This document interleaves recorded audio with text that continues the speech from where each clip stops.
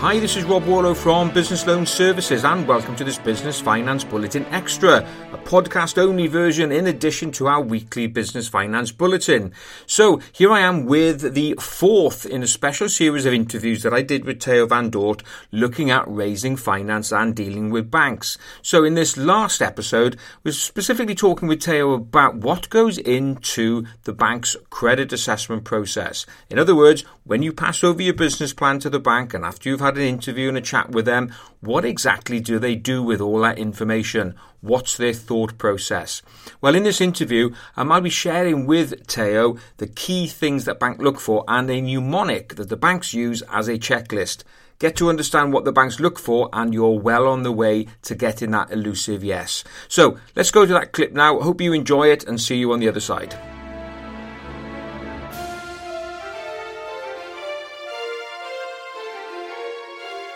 Hello there and welcome back to the final video in this series of 4. My name is Theo van Dort and I'm here with Rob Warlow from Business Loan Services.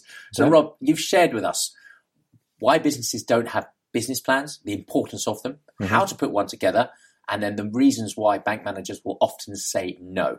So in this video, I think you're going to give us a bit of an insight into what then goes on after the application's gone in and what goes on inside a bank manager's head. Yeah, absolutely. So we've got to the point now where you've got your business plan in, you've had the interview with the bank, but it's good to know whenever you're approaching a bank for finance to know exactly, as you say, what goes on now behind the scenes, what goes on afterwards. Because the more information that you have about how the bank manager analyzes your request, then the easiest for you going to be to tailor your business plan to make sure that you get him everything that he needs to know. So what I want to share with you is a framework that the banks use. Now, this framework that I'm going to share with you was developed in the 1970s and it's still used today. And it's a very great mnemonic or a framework that really encapsulates everything that a bank needs to know. And it's a bit of a tick list, really, to make sure the bank covers everything off. Okay. And that's the mnemonic. Campari. Is that your favourite, Tibble? Campari, yeah. It's not the drink, unfortunately. And it's unless you've got one sneakily put away in there somewhere. No, that's gin. So Campari, and that's why it's a great mug because it's very memorable from a bank's point of view. So each of these letters obviously stand for a crucial part of the process that banks would go through, and it's still used today. I know a bank manager who will still go through this and add words against each of these letters just to make sure that they have covered everything. So it's a very real framework that banks use. Okay. Alrighty. So what does it stand for? Okay, well, the first one then stands for character. So character, I mentioned in the last video that from the point of view of the bank, they are lending to you as an individual. Okay? It's you that will make or break this business. And so it's right that the assessment process does start with you. So what we're looking for now is an assessment of the individual behind the business. Okay. So we're coming from the point of view of, do you come across as a person of integrity and honesty? Now, that's kind of hard to actually put down in paper. But again, if you put all of your preparation together, you've got the right track record and you presented yourself well, then you'll come across like that. Because the banks want to support people who will make sure that they deliver on their plans. So integrity and honesty is really vital there. They'll also have a look at your banking history. Because at the end of the day, the bank want to make sure you're going to pay the loan back. So there's no better way of assessing your ability to pay than looking at your bank records. Right. So if you're a person who habitually issues checks and the bank are bouncing them, returning them back unpaid, that's not a good sign for the bank. If you've got previous loans which are in default, no good. So there's a black mark against you. So your banking history is really important. So you've got to make sure that you keep your bank statements clean. Now, if you're looking to change banks, unfortunately, it isn't as if you can forget about previous bank history. The new bank manager will say, well, can I see 6 months bank statements? Now, I've seen loans turned down because of one bounced check in a previous 6 month period. Right. You've got to put a very good story if that has happened. One or two you can get away with. But if your bank statements are littered with bounced checks, it's just not going to happen. From the bank's point of view, it says, well, you knowingly wrote a check when there was no money in the account. So what does that say to me about you? Yeah. So your banking history is important. Again, so if it is on there, be transparent about it and say this is the reason that happened. Yes. And you will see this and highlight it. So it's not like you're thinking that, hopefully they won't see that line. Yeah. Yes, it's not. I even had once a statement where somebody had taken a Tipp-Ex to the appropriate line on the bank statement, then photocopied the bank statement and hoping it wouldn't see it. And so what's that then? It's no point. It's so obvious there. You know? So again, that says a little bit about the character of the individual. It's these little things that will go into the whole process of, is this a person I want to do business with or not? The other thing as well that will go into it is the credit history and the credit report. Now, we talked about that in depth in the last video, so I won't mention it again there. But again, it just goes into showing how credible you are as an individual. Past business success and failures, that can also take part of your character. Now, unfortunately, unlike our American friends, we don't take failure as a positive. You know, in America, if somebody's failed in business, it's high five, well done, you learnt loads. You won't make the same mistake next time, will you? Yeah. In Britain, you failed. Oh dear, what happened there then? Yeah. We've got to realise I know the Americans say, how do you double your rate of success? Double your rate of failure. Yes, yeah. We've got to do that here in the UK. We have to accept that from the bank's point of view, you've got to think, all right, what did you learn? Yeah. And that's the key thing to think about it. Again, about transparency. If you have had a business failure, put it in there because the bank will find out. All they have to do is to go onto the internet, Google your name, something somewhere will come up. So transparent. Yeah, so just hit it head on. Yes, we did have a business failure in 2001. Here's why, but more importantly, here's what I learned out of it. These are the mistakes I made and these are the mistakes I won't make again. Absolutely right. Yeah. So that's the character that really just sums everything up then. So that's where we are with that first one. Okay. What about the A? Right, the A stands for then ability. Okay, so you've had your character assessed. So you're a jolly good egg and you're a good guy to lend or a good lady to lend money to. Everything's fine. But at the end of the day then, how good are you on delivering what you've said you can deliver in the business plan? Okay. So you've got to be able to show that you have the right qualifications to deliver this. So if you're in a technical sector and you've got qualifications that are relevant to the sector that you're in, shout out about them. Show that you've got those qualifications that are relevant. It may be that you have industry experience, especially if you're just starting out or started a business 2 or 3 years ago and looking for more funding. Industry experience is vital to a bank. So if you're going into a sector of which you've never been in before, I've had no understanding about the industry, the chances of you getting finance are quite low because you just don't know the pitfalls that are going to happen. And so if you've had experience and they really hammer that point home, but it's not only your experience and your ability as well, it's that of your staff, because they are the ones that will help you deliver your vision. So in your plan, make sure you address then what your staff will bring to the business, how you've trained them and their particular skill sets as well. So that's really the whole ability side, just demonstrating that you can deliver on the plan. And also, I guess that's where the org chart comes into it, because you're showing that you've thought about it and that, as the business grows, these are the roles and these are what the people will do and how it will get fulfilled. Yes. It's a big challenge for many business owners as businesses grow to be able to let go. And a bank will sense that. You can go in and you can just see that everything is still sitting on the one guy's shoulders. And that I was with a business only last week, which had actually nailed us to the point where the guy had realized that he could not cover all bases. And as you walked around this business unit, he would say, that's the IT department. This is headed by this guy. Joe heads the finance department. He's the one there. The customer service department, Sarah heads that one. It was all very structured. Not only could you see the org chart on paper, you could also see it literally visually around the bit, and I walked away from this saying, that's great. That bit there was well ticked off. Okay. Alrighty. So that's the A from Campari, ability. What's the M?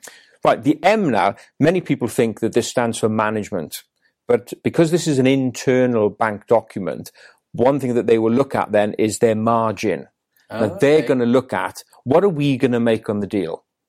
It's not margin from a perspective of how much margin are you making in your business. From the bank's point of view, it's how much margin am I going to make out of this? Because at the end of the day, obviously, banks are there to make money. Now, they'll make money in one of two ways. The first one is on the interest rate.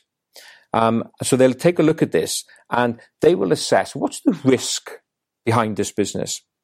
Is it high risk, medium risk, or low risk? Yeah. If it's low risk, the risk of me losing my money is quite low. Therefore, I can get away with pricing this quite cheaply. Yeah. Okay, because the banks cover their risk in how much money they charge on the interest rate.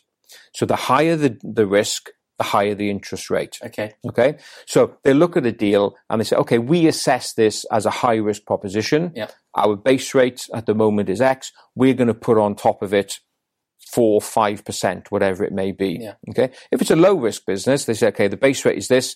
We'll add on perhaps 2%. But depends how strong a negotiator you are.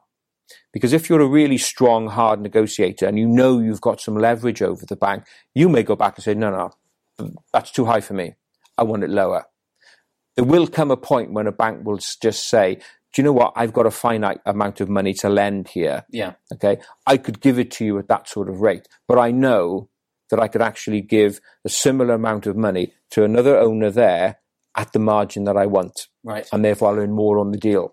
And when, as a business owner, do you know that you're in a position where you can negotiate? Once they've offered the deal on the table, once you've ticked or everything that we've covered so far. If you can cover it in the early interview, then that's better. So if we go back in the process, where you've sat there in the interview, you've got the business plan and you're deliberating, it's unlikely that the bank at this stage will give you an indication on price, because that's invariably negotiated separately within the bank and they'll have a discussion about it. Yeah.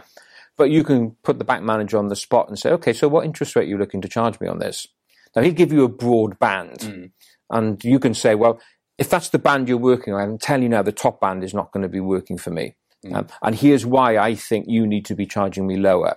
So your leverage points are the length of time you've been in business. So if you've been in business, say, 20 years plus, and you're still here today, hey, the chances are I'm going to be here in another 20 years. Yeah. So your Mr. Banker, your risk level's got to be lower. Okay, I'm putting in a big contribution. I'm only asking you for half of the overall project cost is coming from you. I'm meeting the other half. Yeah. So your risk is much lower there. I'm putting security in on the table. So not only am I putting a good cash contribution in, I'm putting a big lump of security as well. So those are the things that you can use to push the bank down on the interest rate. Is that in your book? That's in the book as well. It is, yeah. Yes, yeah. So there's a whole section there on in the book. In fact, which chapter it is now, about how you can negotiate on the deals, on what the leverage points are. And that's the book. Just so we hold it up to the camera there, so you can probably see it there. It's called Loan Sharp. Can you see it? There we go. I'll lift it up a little bit. There we go. By Rob Warlow, so you can look that up on Amazon. I'm hiding your face now. Where is he? There he is. No, some people would say that's good. So yes, you can have a look in there where you see those leverage points. Now the other area where the banks make the money then is first of all on the interest rate, but also on the arrangement fee as well. So and the arrangement fee is typically worked out on a percentage of the loan. So it can be 0.5% arrangement fee, sometimes ending up to 2% of the amount being borrowed will be charged as an arrangement fee. So you've got some bit of space to maneuver on that as well. Yes. Okay. And in your experience as a bank manager, because you said you were a bank manager for what? Yep, quite a few years ago. Yeah. Yeah. How often would you negotiate? And would you go into a bit of insider information? Would you offer a rate knowing that you were probably going to get negotiated down? Or no? Today the banks are very prescriptive. They will have. Depending on how the bank model has worked, because they will look at your track record, how long you've been in business, your financial information, and it'll come out with a suggested rate of interest. Right. So the banks know really early on what it's going to be. So you're really going to have the ability to negotiate when you're a long-time customer, or if you're going in with a very strong case to a brand new bank, because they're going to want your business. Okay. So there's going to be a bit more flexibility on there. All right. So that's what the M stands for. Margin is what the bank is going to make out of this deal. And what they've got to assess then is, based on what they see in terms of high, medium and low risk and whether you've negotiated away, they take a step back and say, okay, are we doing okay on this deal? Is it one that we should be putting our money into? All right. All righty. Good stuff. And the P? So the P then follows on from now. So we've looked at the character and the ability and the margin. The next one now then is purpose. So what exactly then are you going to do with the money? Again, what a bank does not want to do is just to give you a blank check, walk off, shake your hands and say, okay, we'll see you in 15 years' time when you pay the loan off. Yeah. They actually want to know what you're going to do with the money. And there's a crucial distinction for many business owners to realize. banks are not willing to lend what I would call get me out of jail money. So a bank is not willing to lend today if you're in arrears on your tax, your VAT, your PAYE, your NI. Yeah. That's not business enhancing finance. Okay, it gets you out of a hole, but it doesn't actually move your business forward. Yeah. So banks today are really not willing to lend there because it adds no value to the business. Okay. They want to add value by lending money to you where it's going to significantly change your business in some way. So with the purpose then, they look at the plan and we look back on the interview and say, okay, this loan is going to be used to buy a piece of equipment. That equipment is going to add efficiency savings of 10%. That's going to improve the bottom line. Or it's going to allow them to move into a new sector. So that's value enhancing. Yeah. It may be that you want an increase in your overdraft facility just for general working capital. Again, that moves the business forward. It may be you want a loan to buy your premises. You're leasing or renting at the moment.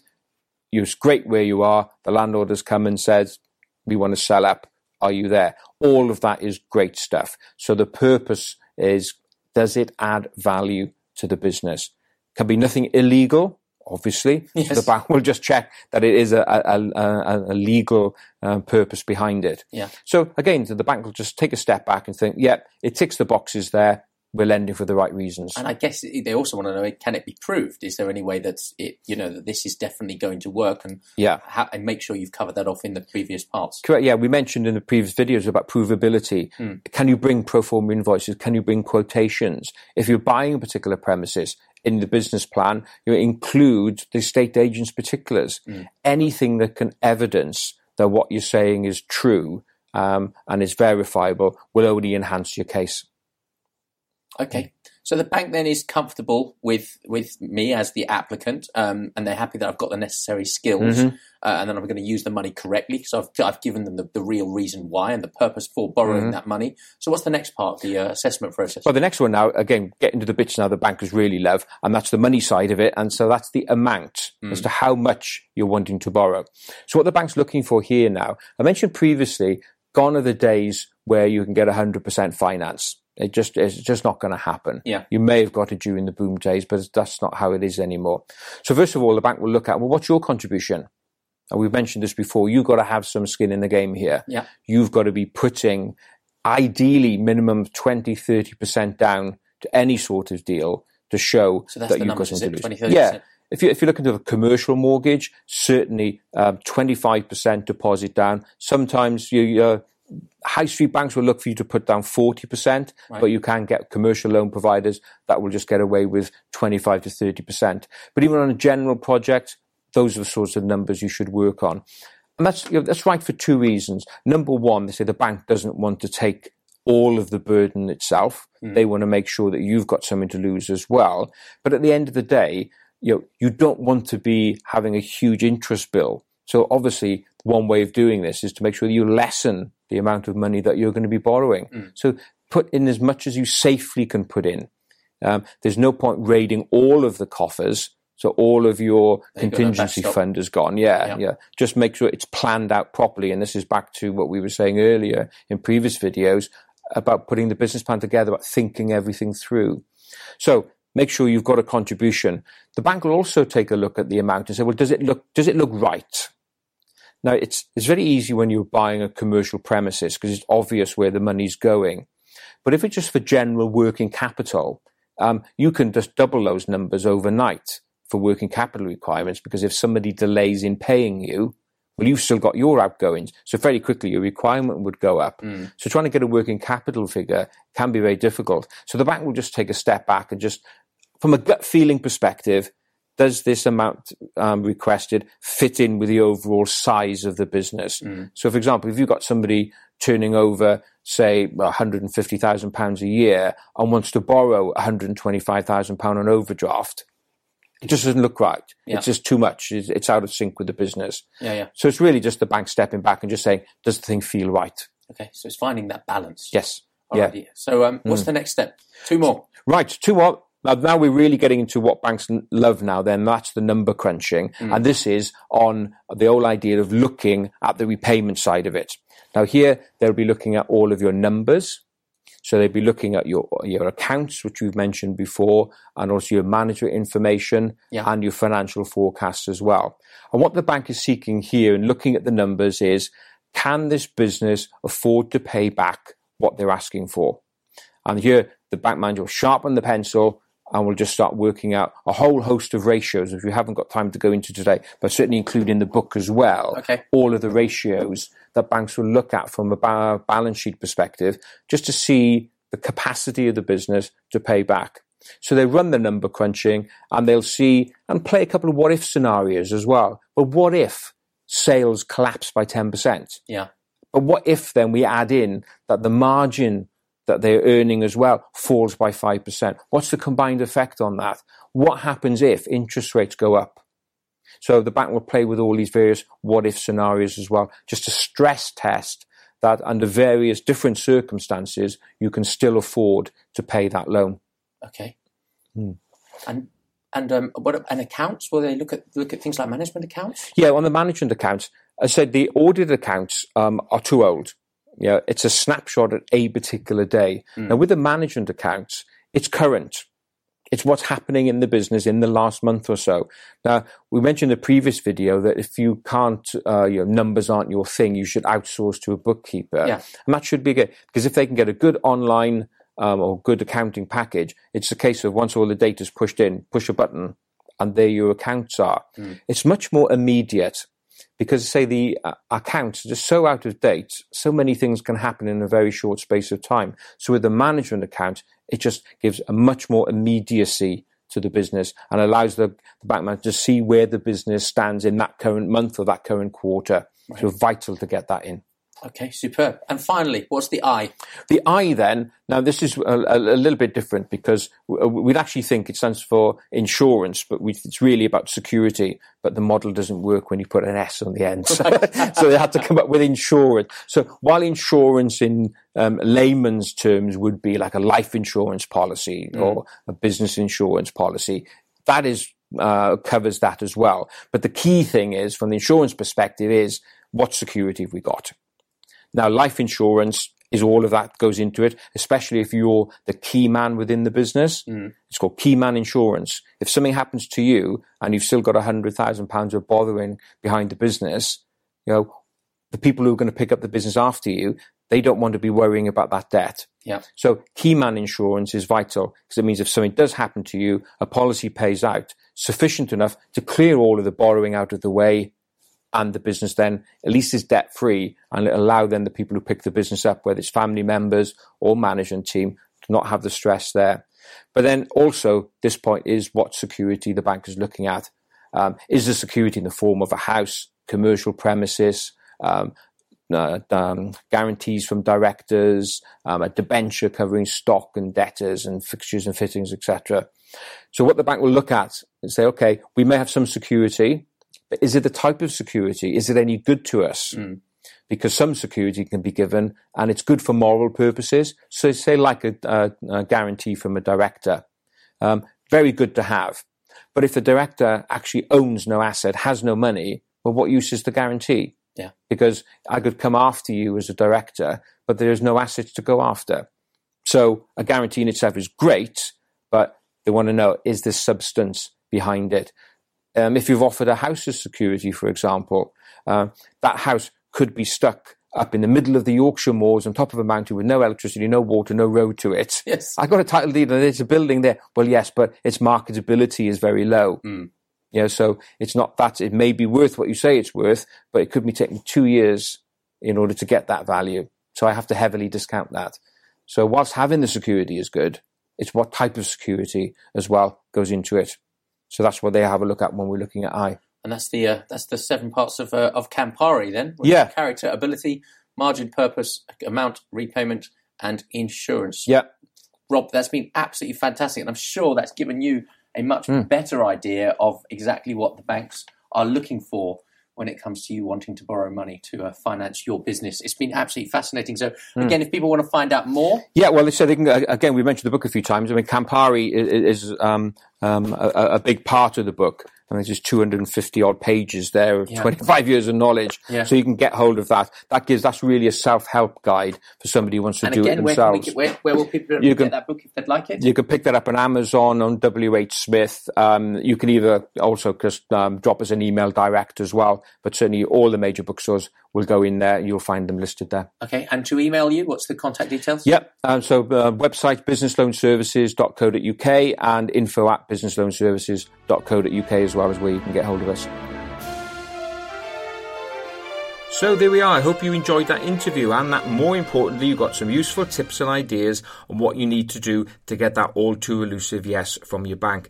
Don't forget that there are 3 previous interviews that I also did with Teo on writing business plans and why banks say no. To search those out, just go onto our SoundCloud and our iTunes page and look for the Business Finance Bulletin Extra list, and there you'll find them listed. So that's it for this particular episode of the Business Finance Bulletin Extra. Don't forget, you can also get our weekly bulletins available on YouTube and on our website. And if you want to chat through a finance proposal, feel free just to get in touch. All you have to do, drop us an email to info@businessloanservices.co.uk or just visit our website, businessloanservices.co.uk. So that's it until next time. Thanks very much for being with me. Look forward to being with you again very soon. Bye-bye now.